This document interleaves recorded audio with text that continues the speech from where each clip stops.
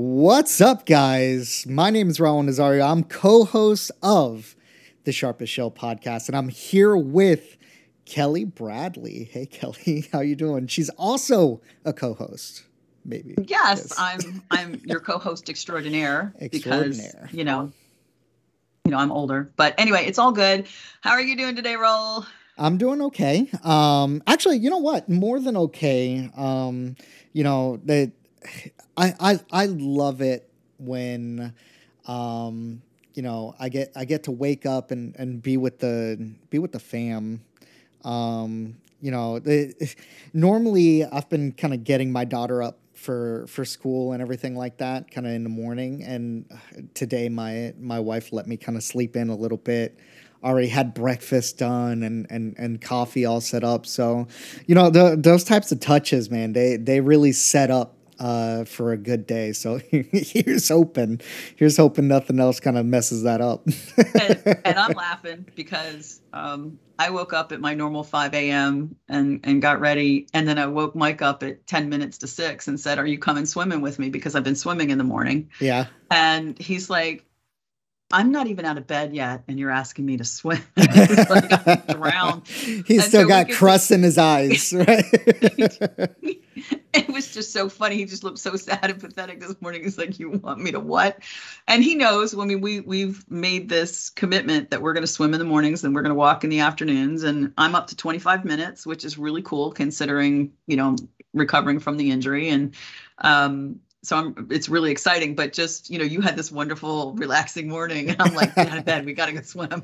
I mean, look, it was great. I mean, and it couldn't have come at a better time. I had difficulty falling asleep last night. So being able to sleep in a bit and wake up to like fresh brewed coffee and breakfast already set up and my daughter's already ready to go to school, like, man, that was pretty fantastic. I'm not gonna lie, I really enjoyed that. But you're a fortunate man, and your wife deserves flowers. Yes, she does. She deserves much more than just flowers. So yes, she does. Well, Kelly, for all of those who don't know, like you said, your injury. What happened? Oh, yeah. So you're gonna make me say this out loud, aren't you? Yeah, makes for good television. So, my family growing up called me Grace, and it wasn't because I'm graceful. It's because I'm as clumsy as a hippopotamus out of water. It's really not funny. Wait, are they clumsy? Are hippos coming out of water clumsy? On water, they're ponderous and slow. Anyway, so I'm going out to get my neighbor's mail because they had gone out of town, and I've got mail in one hand, got my phone in the other. And they have a handicap access ramp right next to where their mailbox is. And I was wearing Crocs, mistake number 2. It was dark. It was later at night. And coming back, phone in one hand, mail in the other, Crocs on my feet. And I'm thinking I'm hitting that handicap ramp. And instead, I hit the curb. The other foot was already coming up off the ground, fell and shattered my shoulder. I didn't just break it. I did it. It's go big or go home with this chick, right? You don't do anything halfway. Look, if you're going to do something, you do it right? Do it right. So, I broke the knob off the end of my humerus bone, which disconnected my bicep muscle. So the arm was just hanging there like meat. And then there was also a horizontal crack. So 6 pins, a plate, a relocated bicep muscle, a severed and reattached rotator cuff muscle later. And I'm still in PT and loving every minute of it because my PT, my physical therapist, is awesome. But decided to start swimming and try and push this thing along a little bit because I'm tired of not doing things. Well, do you know how long? So did they give you a schedule? Like how long are you going to be doing PT and whatnot for? The surgeon told me you're going to be back to normal in no time. It's all good, right? Oh, no time's relative, isn't it? Well, I surprised him because the first question out of my mouth after he told me I needed surgery to fix all of this, because I was just like, just rub dirt on it. It's fine. He said to me, literally, you need surgery. You'll be fine. You'll be good in no time. And I'm like, okay, when can I start physical therapy? And he's like, what? Nobody ever asked that question. And I'm like, I need to know when I can go start doing things again. And so when I went back for my 1 month, I'm like, okay, so this is still happening and this is still happening. And I still feel this and that and the other thing. And this is still swollen. And what's going on with this? And he's like, Kelly, it's going to take 6 months to a year before you have full use of your arm back. And I'm like, why didn't you tell me that before surgery? And I kid you not, he looked me in the face and said, because you needed surgery. Yeah, 6 months So, to a year. Woo. yeah. So no golf, no bike riding. Mike won't let me get on a bike. I'm not even allowed to go get the mail anymore. So, Yeah. Well, you're um, gonna have to brush up on your Call of Duty and Halo skills then if you want to. no, no, no, no, no. I'm tired of being stuck in the house. I'm tired of sitting in front of this computer. Not that I don't love my job, but I want to go out. I want to play golf. I want to play ball. I want to learn to play pickleball. I want to do stuff. I want to do, pandemic is, we're on the tail end of this and I want to do stuff. All right, pickleball. I know I've heard of this. I'm trying to visualize it. I'm missing it. What's the visual on It's pickleball? kind of like tennis with hard paddles and a wiffle ball. Oh, okay. Isn't that just wiffle ball? You would think, but it's called pickleball. And it's named after somebody's Right. dog whose name was Pickle because he would chase the balls. I don't know. It's stupid. It's That old people. that's not really. Oh, come on. Stop labeling. Your mahjong group really appreciates you. I don't play mahjong anymore because I No, hurt my what? shoulder. Well, Wait, when I hold on. Because you hurt well, your shoulder? How does that even make you got to sense? remember when I broke my shoulder, it was almost 3 weeks before I could have the surgery. And Hmm. so I couldn't drive to get there. Mike was still playing lacrosse. I couldn't drive to get there. I couldn't walk to get there. So I stopped playing. And then I just never went back to it. So Okay. Yeah, I knew that like you enjoyed playing mahjong. it's fun. I remember It I was remember fun. talking to you about it. You were excited. You were all hyped up. Yeah. And it was fun and it was socializing. And I'd rather play golf. Yeah, well, no lie. I would rather play golf too. I actually need to pick up golf. I need to start doing that. It's fun. Um, It's fun. I mean on my end. So again, great morning. The weekend was interesting. A whole lot of staying at home, but my mom caught COVID, man. So yeah, we're she's doing okay though. She caught it early. She caught it actually before she tested positive for it. And the doctor knew exactly what it was, right? Like at this point, there no regular doctor out there, no general practitioner is gonna look at those symptoms and be like, I don't know what that is. Oh, you'd be surprised. There are still some doctors Hey, who I are have kind faith. of I have faith in humanity. Okay, it's been long enough. I know they know what they're doing. So they're like, look, I think it's too early for me to call COVID. It's not showing up positive, but I need you to take X, Y, and Z, right? And so she started up on that regimen, and she told me immediately she started feeling better, and immediately she started getting her energy back, and she's been pretty good ever since. I'm still kind of a little afraid that she's gonna give it to my dad because my dad has been a smoker for decades. He's diabetic. So we hear COVID doesn't treat those folks very kindly. it doesn't. Not even a little bit. But mom's masking up at home and everything to keep dad safe. A funny story Has he with tried that. to bring you any more fruit? No, so that I don't know what got into him, right? Like day one that he told me he's got that mom's got COVID, coughing all over the house, spreading all her COVID germs all over the place. He's like, I brought you mangoes. I'm in your front door. Nah, please go home. Please go home. I do. I love you. I love you so much. Yesterday, I would have taken your mangoes. Today, no mangoes for me, please. Thank you. No mango. No. What is it? No, you cannot have mango. No, you cannot have mango. No, you cannot have mango.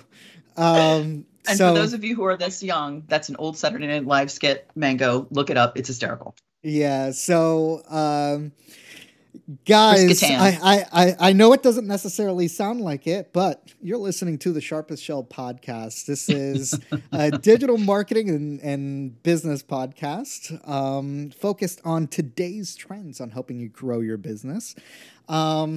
Kelly, I don't have any animations just yet, so I'm trying to get some animations in here with some like whooshes and jingles and what have you.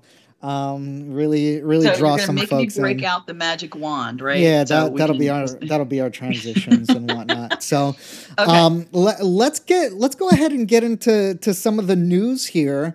I know we wanted to pull up some of the marketing trends in 2022. So let's go ahead and start there. Let's Right. see if this So thing actually works. Nope, didn't work right. There we go. Let's move it one more. There we go. there we go. All right. So, Digital Marketing Institute came out with a list in March of, marketing trends to kind of be on the lookout for in 2022. And one of the big things that they talked about was the metaverse. And for those of you who aren't aware, Good luck not being aware of the metaverse today. it's a network of virtual worlds in 3D that connects people through VR, virtual reality, and AR, augmented reality, similar to Minecraft. And I had a child that played Minecraft, Pokemon, Roblox, and Fortnite, I and don't like other the way you games said like those. Pokemon. But Pokemon, they're wonderful. Pokemon's great. No, the way you said it, so condescending. I don't appreciate that. I can't find. Hey, Okay, I so love, wait. Oh, look, this is here. look, It's right here. Pikachu is like lived at my house for I can't tell you how long because my daughter was into Pokemon before Pokemon was fun and only boys played it and people looked at her like she was a weirdo. She still loves Pokemon. Anyway, Pokemon has my respect. My respect to Pokemon. No, So number one anyway, IP on the planet. Just to let you know. for those of you who don't know, Raul has like a whole wall full of collector's cards from Pokemon. So anyway, these VR games appealed to a very young demographic. So the metaverse is new to marketing, but there've been campaigns designed as an immersive experience in places like Roblox, for example, that hosted a Gucci garden. Were you aware of this, Raul? Hosting the Gucci garden? Please tell me Yes. it was the brand Gucci, and that's yes, not like the brand just Gucci, what kids the are saying brand, these right? days. Yeah. Yes. So visitors could virtually try on. I'm sorry, our producer's like falling on the floor. Visitors could virtually try on and buy digital Gucci branded fashions for their avatars. And this served to introduce a whole bunch of younger generations to likely customers to the Gucci brand. So Digital Marketing Institute posited that 65 million people would be likely to use VR and 110 million will be using AR by 2023. They see this as a very large pool of potential customers to have as a marketing target. And these new young VR AV savvy customers have been dubbed Generation Alpha. How about that? Okay, so I don't think so. There's a miss for me there. There's a miss for me there in the sense that I wouldn't consider the people who are going to be hopping into VR its own like generation. And here's why I say it that way. There's been no, so you guys see probably in the background, it's a little blurred, but that's my Oculus Quest 2, because I'll let Metaverse spy on me, right? Yeah. So that's my Oculus Quest 2. There has been nobody, zero people that I have put that headset on and have gone, I don't get it. Literally nobody. And the Oculus Quest 2 is one of the first VR headsets to actually bring VR to the masses. Right. And right. so, so that you're aware, my dad wants to buy one. Right, my dad. We're playing games on there. We're playing Pistol Whip and Beat Saber and all these other games, and my dad was blown away by what was going on there. Right, so saying that there's a whole generation, or that this is a generational thing, is probably a miss. They've always had kind of like. But when you look at Roblox and Minecraft, they're one of the first entry points into VR and AR for younger children. I mean, my kid's been playing Roblox since, he's 20 now. He's been playing Roblox since he was like, I don't know, well, 10. That's true, but that's also not a new concept. It's basically Legos, right? No, you're right. You're right. But it's a digital format and it's free unless you're buying, in-game stuff, right? Legos, I don't know whether you look, but my daughter was like a Lego head, and those things are expensive, and not everybody has Yeah. that. So, but Roblox, Pokemon, Minecraft, those are things that they can play for free that are relatively safe, especially if you turn off the chat function, because there was some real weirdos creeping on both my kids in that particular regard. Um, but Yeah. it's an entry point to the marketplace. So what they're looking to do is monetize that entry point into the marketplace with Generation Alpha. They're looking at coming in this first go round of monetization. So that's kind of what they're looking at. You know what's interesting So too is that VR recommends, I want to say, for you to be 11 years old before you start actually using it. Like actually VR itself as a technology, I'm not sure how safe it is for children under a specific no. age, right? Even if it is like visually safe, like the amount of stimulation that provides is probably not. So like I don't see how that makes that crossroads makes a ton of sense for them. Um, Now, I do understand it from an NFT standpoint. Now, okay, I just said the dirty word, right? NFT, for anybody who doesn't know, non-fungible tokens. This is basically a receipt of a digital good, stating that you own a specific digital good. Video games for the longest times have had stuff called microtransactions, where you can go in and purchase in-game items. And the entire idea of applying NFTs to video games is that you then own physically and can sell physically, I guess physically, digitally, right? Specific items that you can then sell and trade, and the values of that type of stuff can go up. Now, I can see them talking about NFTs that way, where they're targeting the people with Roblox, the people from Fortnite, the those folks, because those folks tend to buy digital items quite a bit. Mhm. But I just don't necessarily see it in the context specifically of the metaverse. Well, again, they're looking for ways to put advertising in those platforms because they feel that it's a really good way to get exposure to people that they otherwise wouldn't get to. And kids uh, want to be able to buy in real life what it is that they're seeing in some of these video games. So if Yeah, Gucci is something that they're seeing, and I'll be the first one to tell you, my kids never had name brands growing up because, they're wearing it for 3 months and then you have to donate it because they grow out of it. And I my kids get. were 10 years apart, so I they were mean, never hand-me-downs. I get frustrated that we're buying Nikes to my 4-year-old. Right. Every time I look down, I cuss, and they cost the Yeah, same as regular Nikes, which is really yeah, there's no frustrating. doubt. But you can't give your kids cheap shoes because it messes up their feet. But so the bottom line is that they're setting that expectation for people to, hey, mom, I want a Gucci t-shirt or I want a Gucci bag. And then mom's got to be the bad guy and say, sorry, you can't have that. We'll go to Yeah. Target and I'll buy you anything you want, but no, we're not going to get you Gucci. Yeah. So, it's hopefully they'll bring in some brands that, if they're going to do this and they hear consumers, they'll bring in brands that are going to be more realistic for your typical consumer to be able to purchase in real life. So expose them to those brands that actually have a snowball's chance in actual acquisition on the outside. Yeah.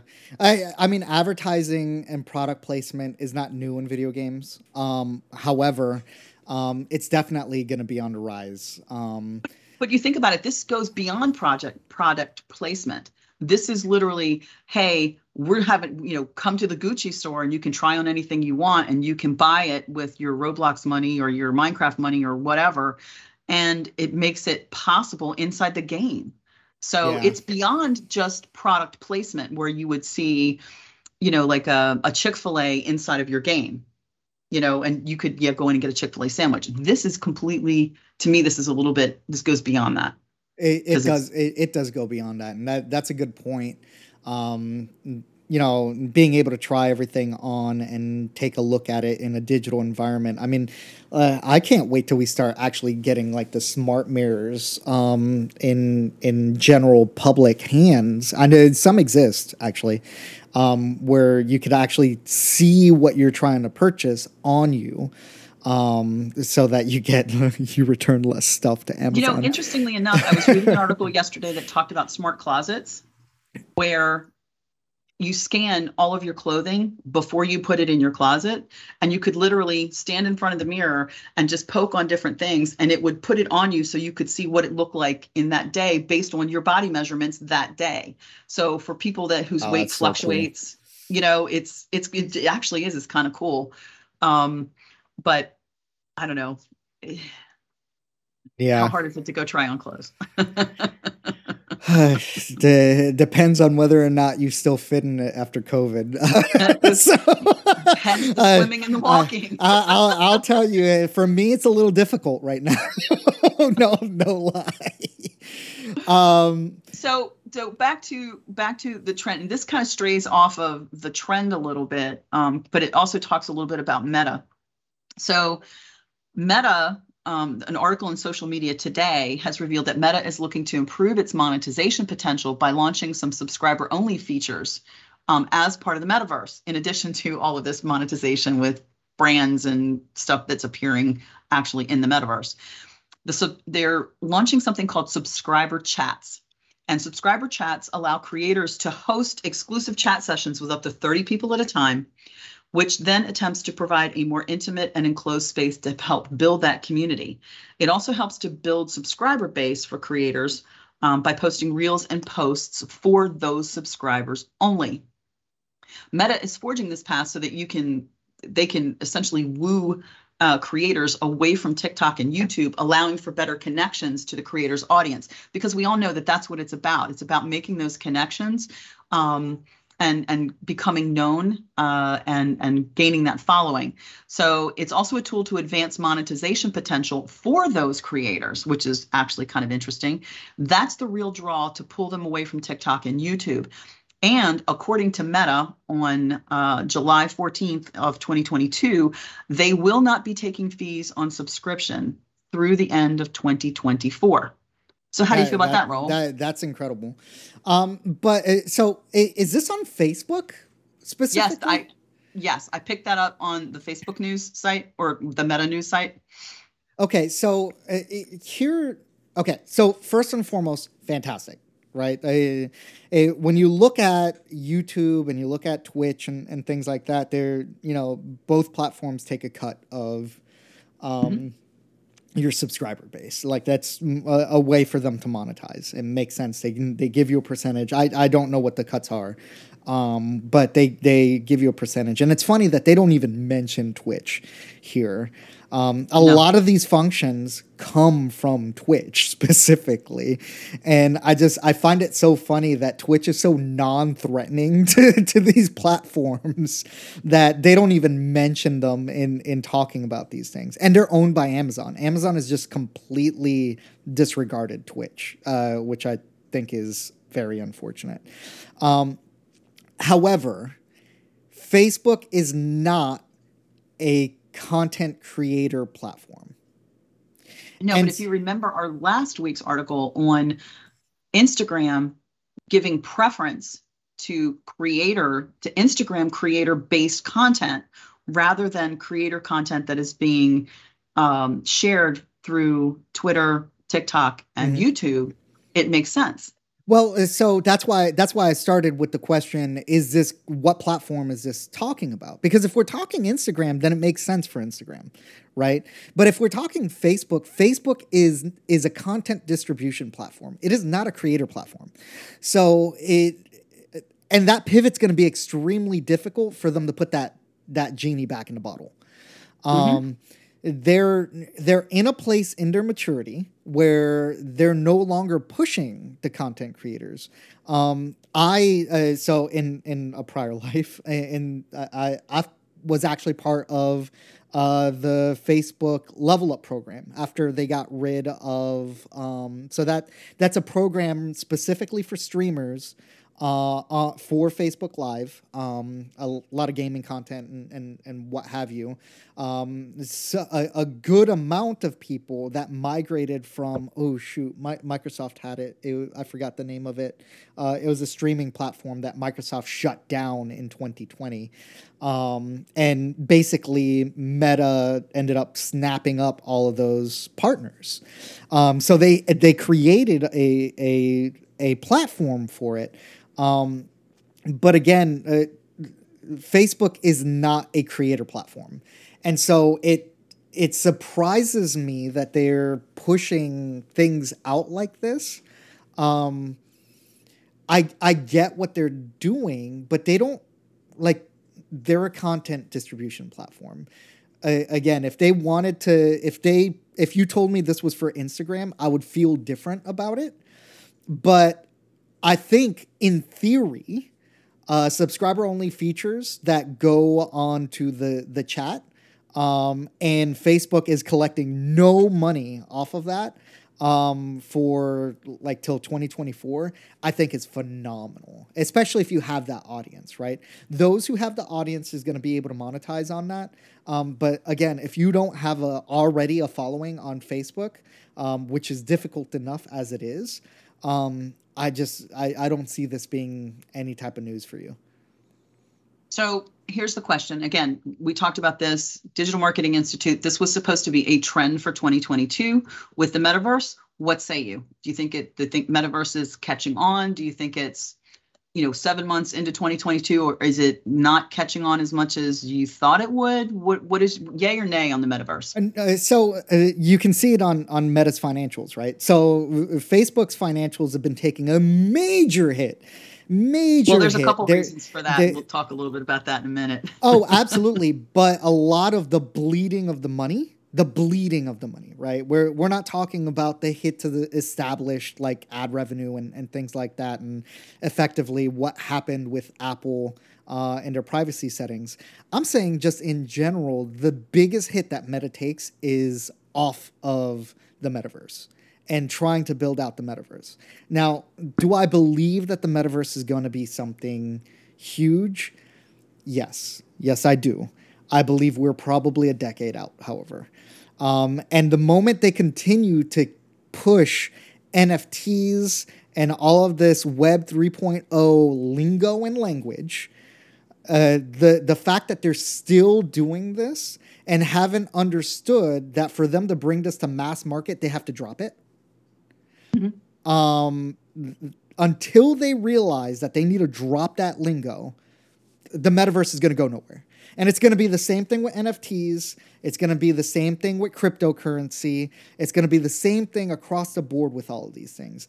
If you want massive user adoption on these things, you need to be able to educate the public. And if you're going to educate in plain English, and if you can't do that, and if it's still convoluted, it will never gain traction, and you will be then subject to the volatile ups and downs that we see currently in the NFT market and cryptocurrency market specifically, right? Yep. So okay. So yeah. Go ahead. No, I mean one last thought on that. Like, if I can go to a store, right? Let's say an Amazon store. So the first people to do this are going to make it, right? Where I go to a store, I can purchase in cash, I can purchase in Ethereum, I can purchase in Bitcoin, right? However that might be, an NFT specifically. And when I make that purchase, I don't get charged for my purchase, as in a gas fee, right? The first people to be able to crack that and make it look like a regular marketplace, those are the people winning. And right now, I think Meta is too wrapped up in the jargon that is Web 3.0 for them to actually succeed. Okay, well, you heard it here first, folks. Raul gave them the recipe for success, and he will be taking a commission on your success later. Give me a call, Zuck. Okay, so the number two trend that Digital Marketing Institute was predicting was the fact that, and this wasn't so much as a prediction, it was kind of a warning, is that Google-based expanded text ads were going to be going away. So It was reported that paid search marketing is going to be changing, and it did change as of July 1st, 2022. This 2022 trend has in fact gone into effect, and if you haven't noticed it, here are the results of the change. So for those of you who had done or using ETAs or extended text ads, and you set it and forget it, you really need to start paying attention to what it is that you're doing, because you're going to have some problems moving forward. So right now, ETAs that are currently running will continue to serve, and you will see reports on performance going forward. What has not been revealed is how long that will take place, right? How long they will maintain that status. You can pause and resume your ETAs or even completely remove them. You will not be able to create or edit ETAs. And if you try to create an ETA, there's an error message that will appear, which literally reads cannot _create _depreciated _ads. That's the error message that you get. If you attempt to modify, it says cannot _modify _add. So if you get those errors, it's not because there's an error in what it is that you're doing. It's because those ETAs are no longer allowed. So what's going to be replacing ETAs? RSAs, or responsive search ads. This change is based on Google's stance that machine learning can improve campaigns' overall performance. So essentially what Google is saying is consumer priorities change, and their needs are in a constant state of change. And the push to RSAs is that it gives those who advertise directly or through an agency a better way to adapt to changing market trends without all of the manual testing. And I don't know about you, but if testing is an integral part of any ads campaign, because you really do have to see kind of what is working and what isn't, but it eliminates some of that need for manual testing, according to Google. This push gives Google's machine learning mechanisms more to work with as more novice advertisers enter the marketplace. So this is really geared toward those people who may not have as much education in Google advertising, but again, it's allowing their machine learning to gain more information. So what this does is it allows Google to make recommendations related to performance and help streamline the account management experiences. RSAs allow variety in ad copy by prompting you to include up to 15 headlines and up to 4 descriptions. Google AI then takes those variables and combines them live during each search-based auction. Basically, those variables are going to rotate. They're going to rotate headlines and descriptions within the RSA, like you would shuffle a music playlist, for music. This rotation functions to put the best fit of your variables in front of each individual search's eyeballs based on their actual query, which I think is the genius part of it. Okay. Yeah. So depending on what kind of search string they're using, that's going to dictate what it is that they actually see based on the variables that you've put in. So the pros of this, there is an ability to pin up to 3 headlines and 2 descriptions. However, Google does not recommend it because it restricts the automatic variant testing that Google runs through your RSAs. One of the other pros is there's lots of variety in your ads, and then there's a better match to individual queries. The cons, you have a lack of control in your ad copy. It takes more time to create an RSA than it did an ETA, and Google suggestions are not necessarily on point. They provide assistance during the setup process for RSAs, and they're not always giving you the right set of variables, or the variables that you're typing in don't necessarily match up with what it is that they're suggesting. We've all seen that happen with Google anyway. And each variable is not necessarily guaranteed to show up because it doesn't match a particular searcher's query. So what are your thoughts? And do you think this 2022 trend will prove to be more advantageous to clients and the agencies that promote them, Raul? What do you think? No. And so we've been using RSAs for yes, a good while within our agency. There's an ease of use to the RSAs. There's still a lot that needs to be managed on the back end. Yeah, it's not as hands-free as Google would have you believe. No, but along those lines, the ETAs gave the agencies more control. So if this is just more kind of driving people into, hey, just trust our algorithm, right? Yeah, yeah. And there are many instances in which we even shied away from that or manipulated the RSAs in a way so that we can get all the results that we're looking for. Because one thing that I want it I always explain to our clients and anybody that I'm talking to is that Google cares about Google's money. They don't really care about your Right. money, right? Right. With them just saying, "Hey, trust me, we'll manage your money better." Um, I'm not sure that's a great business practice in general. Um, Now, again, we've been using RSAs. They deliver, they do good work as long as you're paying attention to it. But I think the problem with this is that they're pushing this as if it's an accessibility update. For look, anybody can do this, but there is still so much management that you need to do, especially with budgets on keywords, to optimize the delivery of your ads. That isn't being looked into. So you'll have more small businesses coming together, putting together these RSAs with no background research, no understanding as to what the RSAs should be. So it's combining random crap together and not delivering good things. And then they set that, and then they just sit back and hope that they get money.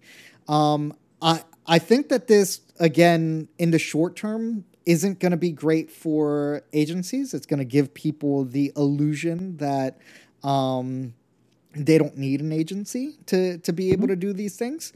There are specialized agencies out there who have been doing this for years within a niche that are probably using ETAs because they've been doing that. It's been delivering. They've refined it to a science. And now they're going to have to use RSAs, and it's going to blow up their whole business model. Um, and then on top of that, again, this is just another kind of slight way for Google to drain folks' wallets, at least the people who are not paying attention to what's being put out there. Well, and to your point, that I'm not saying that this happens every time, but one of the things that we've noticed is that the search strings and the keyword strings and some of the things that Google recommends are in the higher Google price range, Yeah. right? So like if we like for a renovation company, construction, renovation, there's a lot of words that are way up there in the high end of the Google search hierarchy for keywords, and they cost the most to put out there and to do for ads. Whereas if you can find other words to use or other phrases to use, they end up not costing you as much. Google, in our experience, has always recommended those search strings, those headlines, those other things that are going to cost more. Yeah, For our they're clients. Not working in your best interest; they're working No. in their best interest, and they Absolutely. You that is something, and they're too big with too much visibility for anybody to really like jump right now and have a proper outcry. Haha, you see what I did there? You see what I did there? So and I mean, we'll talk about that in a minute. with that being said, right? We will talk about that in a minute. And so, but that's it for our tips, and that's it for the trends. And we will be discussing trends a little bit, during each podcast, just to kind of see what resonated in 2022 and what hasn't. But these are the things that I thought were kind of interesting this time around. So number 3 on our agenda today is from TechCrunch. So SEO tool Ahrefs invests $60 million in building a creator-friendly search engine. Yep. Yes, you heard me right. Yep. YEP. Yep.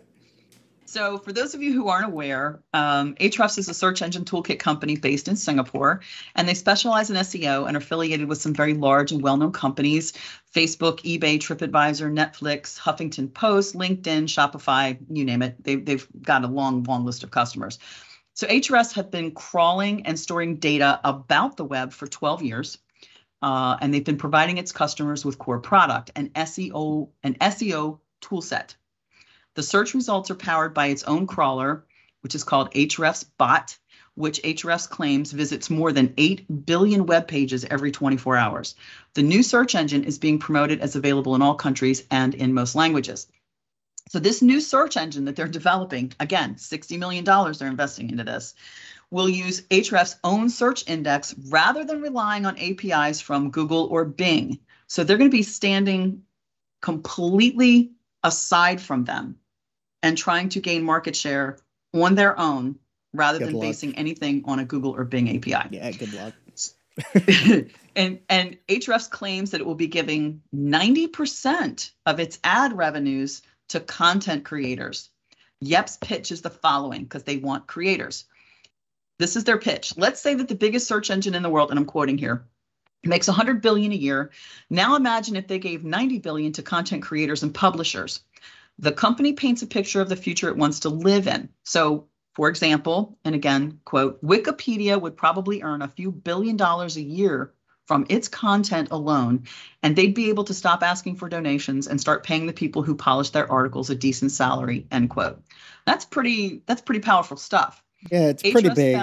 It's not going to move anywhere. And well, again, we'll just have to kind of wait and see. Maybe we'll be talking about this in another 6 months to see kind of where it went.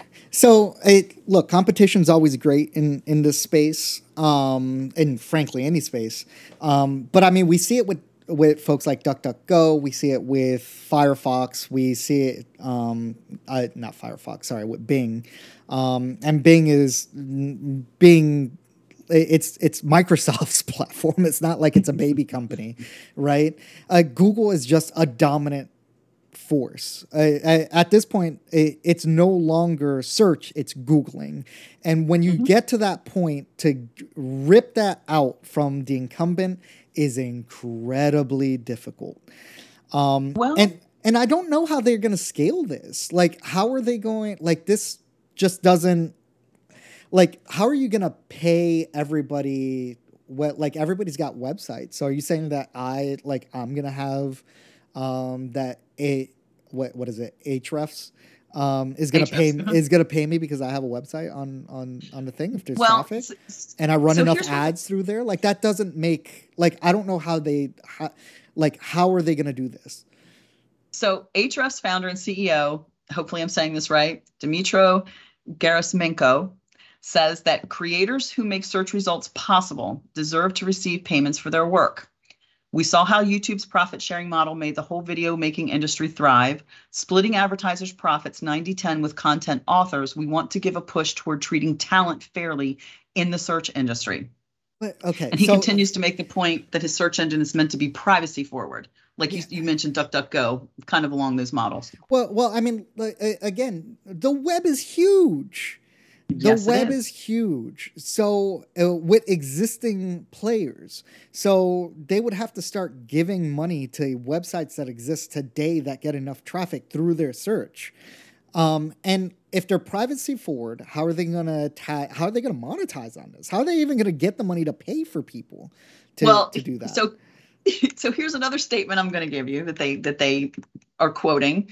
And this is when it's going to completely blow your mind. So, we do save certain data on searches, but never in a personally identifiable way. Now, keep this with advertising in mind. For example, we will track how many times a word is searched for and the position of the link getting the most clicks, but we won't create your profile for targeted advertising. Then it's not a creator discovery tool, and it's not creator first, and it's not creator forward, because all it's doing is pushing the people who have the highest volume to the front, which is not creator focused. So I think the strategy here is flawed for this specific search engine, and I feel very passionately about it. Clearly. Okay, so.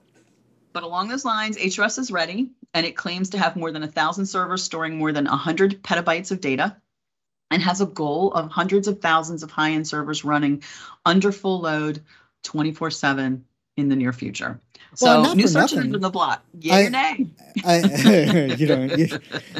think you already got my nay on that. But But I'm not down on Ahrefs. First and foremost, they're a great tool. We use them for our SEO We do. here internally.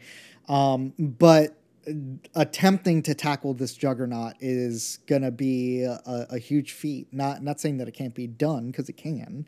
You just need to go in with a sound strategy, and all of this sounds great on paper until you put it on under a microscope. Not to mention it's Singapore based. So And we're already having problems with TikTok for that reason. Speaking of which, do you want to go ahead with that one? Yeah. So, speaking of which, let's go over to speaking about TikTok. So, social media today, it reports that TikTok is defending itself against all avenues right now. Guys, again, this is not new news, right? This is a Chinese-based company that has ties to the Chinese government. Even though they swear up and down, it's only a 1% stake. Nope, click on that. It's a 1% stake in a different ByteDance subsidiary. No. Let's be honest, no. And even if it was the case, the Chinese government has so much control over the businesses in China that this is not really an argument, right? Guys, TikTok can go away tomorrow. If TikTok is your only platform in your platform strategy or your channel strategy, you need to be diversifying. If you're not diversifying your channel strategy right now off of TikTok, you are running a major risk of tomorrow no longer having your distribution channel, no longer having your revenue stream. If you're a content creator and you're on that platform, you run major risks. This could go away tomorrow. Okay, so you really should be diversifying what your channel strategy is. So speaking of TikTok, they're adding a rating system to prevent children from seeing mature content. They're essentially forming something called For You pages, which will be for users under 18. And all in all, their community guidelines won't change, but what's going to change is how it shows content to certain audiences. So they're going to put these policies in place, and fictional scenes deemed too frightening or intense for younger audiences, for example, will not appear on the For You pages for users under 18. They're doing this because TikTok has been criticized in the past for exposing children to inappropriate content. And part of it came about because the European Consumer Organization filed a complaint against the company, alleging that TikTok failed to protect underage users from hidden advertising and potentially harmful videos. So TikTok is trying to right the boat there, and is trying to implement some let's just say guidelines and some guardrails for children under 18. It's unclear how TikTok is going to verify whether or not somebody is 18 or above or 18 or below. No, they're going to ask for their ID. And provided somebody has an ID at 18, you have high school students that maybe don't drive, that don't have ID. You don't get an 18-year-old TikTok account. So it does state here that TikTok users only have to provide a photo ID. No. Well, what it says here is that TikTok users must be at least 13 to use the full version of the app. And according to its terms of service, users in the U.S. under 12 years old are placed into the TikTok for Younger Users experience, which allows for parental controls and limited interactions with other users. TikTok users only have to provide a photo ID when requesting the change to change their age on an existing account. So Kelly, good luck with that. This is so I'm going to give a social media account, one tied to the Chinese government, my federal ID. Yep. Nope. No, thank you. Nope. No, thank you. Now, granted, I mean, obviously the change is good, right? I find it funny that platforms start without thinking about this type of stuff ahead of time. But The change is good. They are gonna be identifying this stuff algorithmically, which is meh. But still, either way, it's imperfect. But they'll Can work you it say out. that again? Which is what? Meh. So, I mean, it's an imperfect science, but at the very least, they're doing something about it. But providing a photo ID to a social media platform, I don't care if it's Facebook, Instagram, or whatever. Now, I recognize that you have to do that if you're going to be an advertiser and you want a verified advertiser account. But That's as a different. user, no, No, no. it's just like, matter of fact, I was having a conversation with somebody at the Raleigh Chamber this morning when I went to the networking event. We were talking about job searches, and there are job applications that you fill out now that are requiring your driver's license number and your social security number as you fill out the application. And my stance on that is not only no, but hell no. Hell no. If you want to interview me and you want to consider me for the job and you need a background check, I'll be happy to provide that information. But until then, I don't know who has access to it, and I don't know what you're doing with it, and I don't know anything about your company. No, So and in word to TikTok's those case, employers we that put know that who gets information on access. the application. But Yeah. like you said, TikTok, nope, nope. That's a hell no. All right.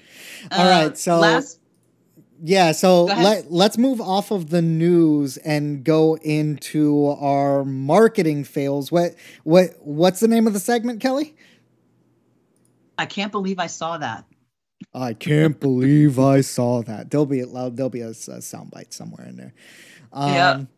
So Oculus will no longer be requesting Facebook accounts. Now, this is actually to use the Quest. Requiring Facebook. Yeah, accounts, they're not requesting, requiring. Yeah, they're not requiring Facebook accounts anymore to go into to have a Quest, which is great. I'm mumbling my words here for a second. Which is great. This is actually good news in a positive direction. The marketing fail came before this. But you have to have a Meta account. Where you have to have a Facebook account to have an Oculus Quest 2. Now, that's true and not true, right? You could have an Oculus account. They were phasing it so that if you didn't have it by the end of the year, they would force you into a Facebook account. They would merge those, but it's terrible to tie your social media account and make that mandatory for a device that has nothing to do with your social media, right? Mm-hmm. So that's just additional data points that they could gather, major security risk, and then on top of that, people getting banned on Facebook for their political views or what have you, and then unable to exercise playing Beat Saber the next day. It's problematic. But here's my question for you. So how is it different that they're no longer going to be requiring a Facebook account, but instead they're going to be requiring a Meta account? So what's the difference? So technically there is and there isn't, right? It's if you think about the structure of like databases, it's on like the parent, right? It's up top. You could, in theory, associate the two. If you associate the two. So as it stands right now, you do not need to associate your Meta account with your Facebook account. And so since you don't need to associate your Meta account with your Facebook account, those things won't jump and they won't cross over. Now, there will be a future, we all know this, right, where they will demand that your Meta account will be associated with your Facebook account or vice versa, right? One of the two. And they're still collecting data points regardless because it's the same parent company. They are collecting the data points, but at least it's not associated right now to my Facebook ID, if that's the case. Also, as I mentioned before, if I get banned on Facebook because I feel some kind of way about the current administration or whatever have you, I'm not going to take a political stance, but then if I get flagged on Facebook, I can no longer play any of my metagames, right? I can't use my Oculus VR because I am now banned from Facebook, and that did kind of cross over, and we had there have been reports of that actually occurring. So that's another thing. Privacy aside, I mean, this is something with cameras and mics on it that's sitting in your living room. So like let's be honest, Facebook, they don't have a great track record of taking care of your data. The privacy concerns were definitely merited. When Meta did this, when the Oculus Quest 2 came out, there was a huge outcry. It didn't stop me from buying it because it's a great device, but at the same time, it was definitely a marketing and branding misstep. This is Meta not understanding Facebook and the perception that people have of Facebook, and just kind of strong arming their way into this. And it, again, the fact that they're correcting it, I'm making the doggy ears. Because they are listening. Yeah, I mean... My TV was listening to us last night, so yeah, they're listening. I mean... we all feel that way, right? We all feel like our phones are listening to the things that we're saying. So whether or not they are, I'm not going to put on my tinfoil hat. I'm going to say they're not, but there have been some very eerie instances, right, that have occurred. But notwithstanding, I mean, when they forced that onto the Oculus Quest, it was a failure to understand their own branding as Facebook. And pushing that onto the headset was a major issue that probably kept the Oculus Quest 2 from being even more mainstream than it already is. I mean, the Oculus Quest 2 is I would consider the first proper mainstream VR headset. So hopefully this move increases adoption of those headsets, but only time will tell, right? Yes. Only time will tell. So, Kelly, what are your final thoughts? Normally, again, we would have a segment here where we answer some of the audience's questions. This is the second podcast, so we don't have very many people asking us questions yet. But I do want to do a shout out to those who liked our podcast, who shared our podcast. It's evidently got a pretty big following here in Raleigh. So I want to thank all of those who have watched and who have shared and who have liked it. Thank you so much. Absolutely. Love all of the supporters out there, friends, families, new folks coming in, listening to us for the first time. Hopefully not immediately shutting us off. Yeah, thank you guys. Thank you so much. We're going to continue to do this. We're going to continue to put out the news and help you be on the front edge of what's kind of coming down the pike with all the digital marketing stuff coming down. Because this stuff, like these changes, they come quick and fast. Right. So this only helps us be at the top of our game for our agency. But it also helps all of you guys, hopefully, in determining what your strategies are. If you see marketing fails, please send us stuff for our I Can't Believe I Saw That segment. Absolutely. Because we love that. We absolutely would love to share, and we will even make note of who you are and give you a shout out in the podcast. Yeah. So put it in the comments of the video on whatever platform you're seeing, listening, or whatever. So what's good? Closing thoughts is that we are now on YouTube, on Spotify, Apple, Google. Effectively, any platform you want to listen to this podcast or watch the podcast. If you're looking at YouTube, you'll be able to do so. So again, we are everywhere. We're everywhere. So thank you guys. Thank you for your support. We're going to continue going through this, and thank you guys for tuning in today, and we will catch you guys in the next one.